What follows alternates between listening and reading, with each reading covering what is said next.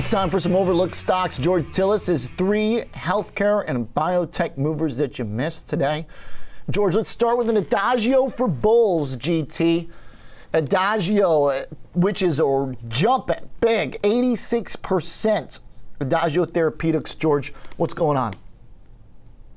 Yeah, it's an interesting situation going on, OJ, with the Omicron variant and of the COVID-19 news that we've seen in terms of the potential spread of this new variant. So there's a lot of activity going on in therapeutic drugs or therapeutic-based treatment companies like Adagio Therapeutics. It's clinically staged biotech company. It's in the development, discovery, and commercialization now of not vaccines, but actually antibody therapeutics to deal with infectious diseases like COVID-19. So we actually have some interesting activity going on with this particular company.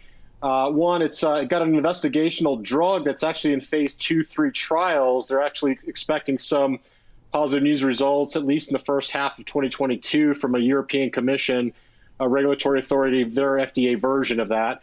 But also the FDA is looking for the FDA to potentially rapidly accelerate trial studies to deal with, of course, the antibody issues associated with COVID-19 treatment. So again, these aren't vaccine-based companies, but there seems to be a trend going on right now with a lot of these companies that are dealing with therapeutics versus, again, prevention of COVID-19. This company in itself, Adagio, actually has an interesting situation going on. It is a pre-revenue-based company, but it does have about 4 analyst firms that give it coverage. And in fact, Morgan Stanley today upgraded the stock to a buy with a $49 price target. Now, the consensus across all of the analysts is probably going to go higher, but as of today, prior to the announcement from Morgan Stanley, the consensus price target on the stock was 45. All right, so they include them in their list of Omicron variant beneficiaries. Right. They also list Pfizer, obviously. They list Merck, interestingly enough, which of course was really just brutalized in today's session. So to see that we got, again, more selling in that stock on this news, lots of preference, it seems, for other treatments. The market just not choosing Merck as its favorite right now, and Adagio Therapeutics may be ready to come off the bench. It could be, OG. I think there's a lot of promise going on because the company itself, which again IPO'd in August of 2021 via reverse merger SPAC, had been really focused on dealing with COVID-19 antibody therapies as well as variants. And so their business model was all surrounding the variant aspects of COVID-19. So I think the news catalyst certainly is pushing the stock to the upside, but there's also, again, been some momentum in the stock. As well as some financial fitness that we also have to look forward to. I mean, first you have to see some analyst coverage. You also have to see some near completion of clinical trials. Like I said, they're in phase 2-3, almost fully, essentially enrolled. When it comes down to the enrollment trials, that they expect, again, the EU Commission to either agree or disagree on, or approve or not approve in mid-July of a mid-year of 2022. The other thing is that they've got about a $60 million per quarter cash burn. So, you annualize that's about $250 million, but they do have about $500 million in cash. So they have a couple of years worth of cash to work through, assuming, again, this drug that they are working on gets FDA approval. That might be promising for the company, which, again, is in pre-revenue stage. The other thing I did find out, OJ, is interesting enough, there are about 79 different treatments, antibody cocktail treatments for COVID-19 right now. So this is, again, a very crowded space. You have to keep that in mind. And these are some of the risks involved in companies like Adagio. But at the same time, they are competing with some of the behemoths like Eli Lilly, Merck, Regeneron, or a few of the bigger players in that space. But a lot of times these smaller companies, once they get approval, if they do get approval or close to, we see companies like this that don't have any other revenue streams really do extremely well compared to those larger companies which already have revenue streams. George, looking at another one here that maybe fits this bill, NRX Pharma, ticker NRXP, also up here on the day in a pretty big way, but maybe a little bit more complicated, right? I mean, they've got also potential treatment, but a few other things generally that this business has been involved in and associated with, in particular, treating bipolar disorder. So, but maybe they've got a COVID tangential treatment as well. Yeah, it's a tangential play. That's a good way of putting it. I think overall, if you look at NRx Pharma, which again, I think it's moving in sympathy with a lot of these other, biotech companies. It's a very, like I said, very complicated space to invest in, OJ. Each company has a different, of course, product that they're trying to bring to market, and also has a different story. But for NRx, this was another late stage, company, reverse merger via SPAC in late 2020. So that fits both of these companies that we're talking about. This one here traded as high as $62 in February of last year. It's catching a bid as of late. Now, this company, NRx, had, of course, other medicines that it was working on. One is central nervous system disorders, bipolar disorder, depression.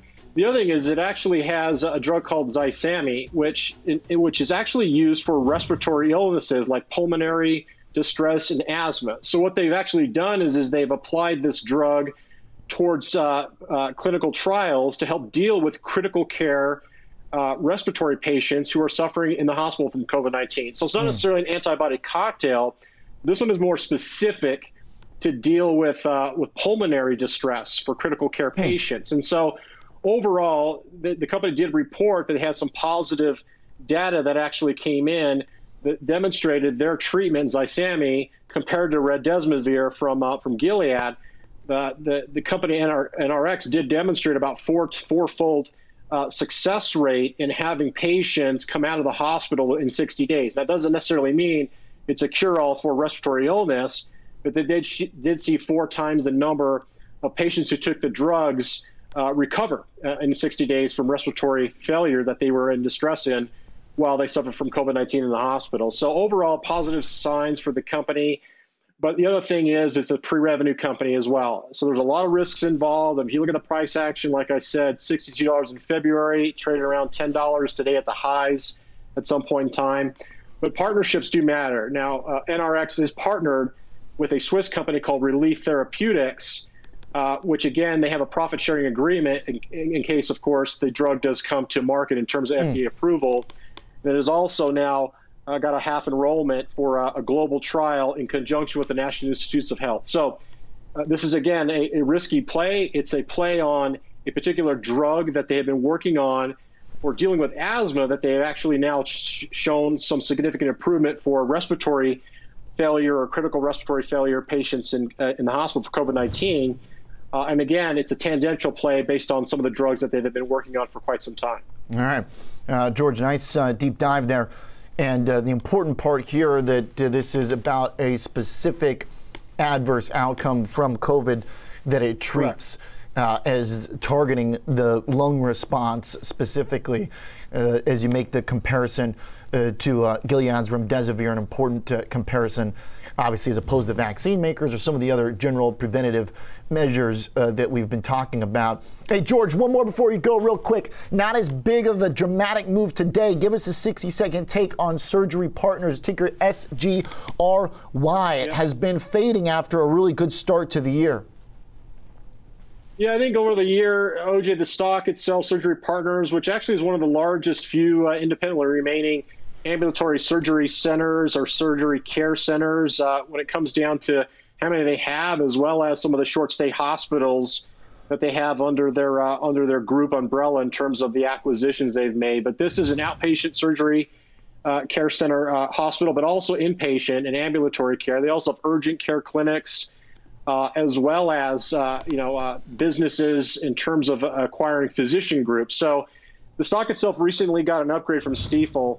And the upgrade came with a price target and a buy rating of $51. Now, the consensus price target on the stock is about $61, or 39% higher than the current price.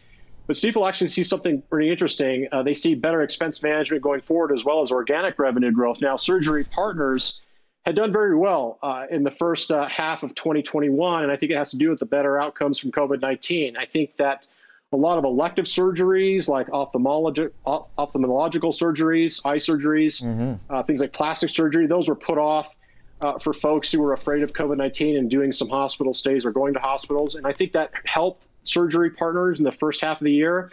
But the company's actually made some aggressive acquisitions for physician centers. In other words, partnerships, physician partner centers, and of course the debt that the company has taken on, which from a leverage standpoint was quite large. And I think what we're actually seeing is now some of those debt issuance that the company took on to make a lot of acquisitions in the last year starting to manifest into better expense management, a little bit more visibility in debt financing and capital structure management. I think that's what Stifel sees here in their call, but the stock itself, again, trading considerably lower than the consensus price target, not just Stifel's call of around $51, but the consensus is $61. So an interesting company. It did make a nice move today on the call, but it is a company that's made a lot of acquisitions that might be manifesting into better outcomes for the stock price going forward. All right, George, nice. Like the theme here today, fitting together, looking at some of the COVID players and putting Surgery Partners on our radar as well in the category. Thanks. GT with the overlooked stocks. Okay, OJ, when we get back, let's talk tech.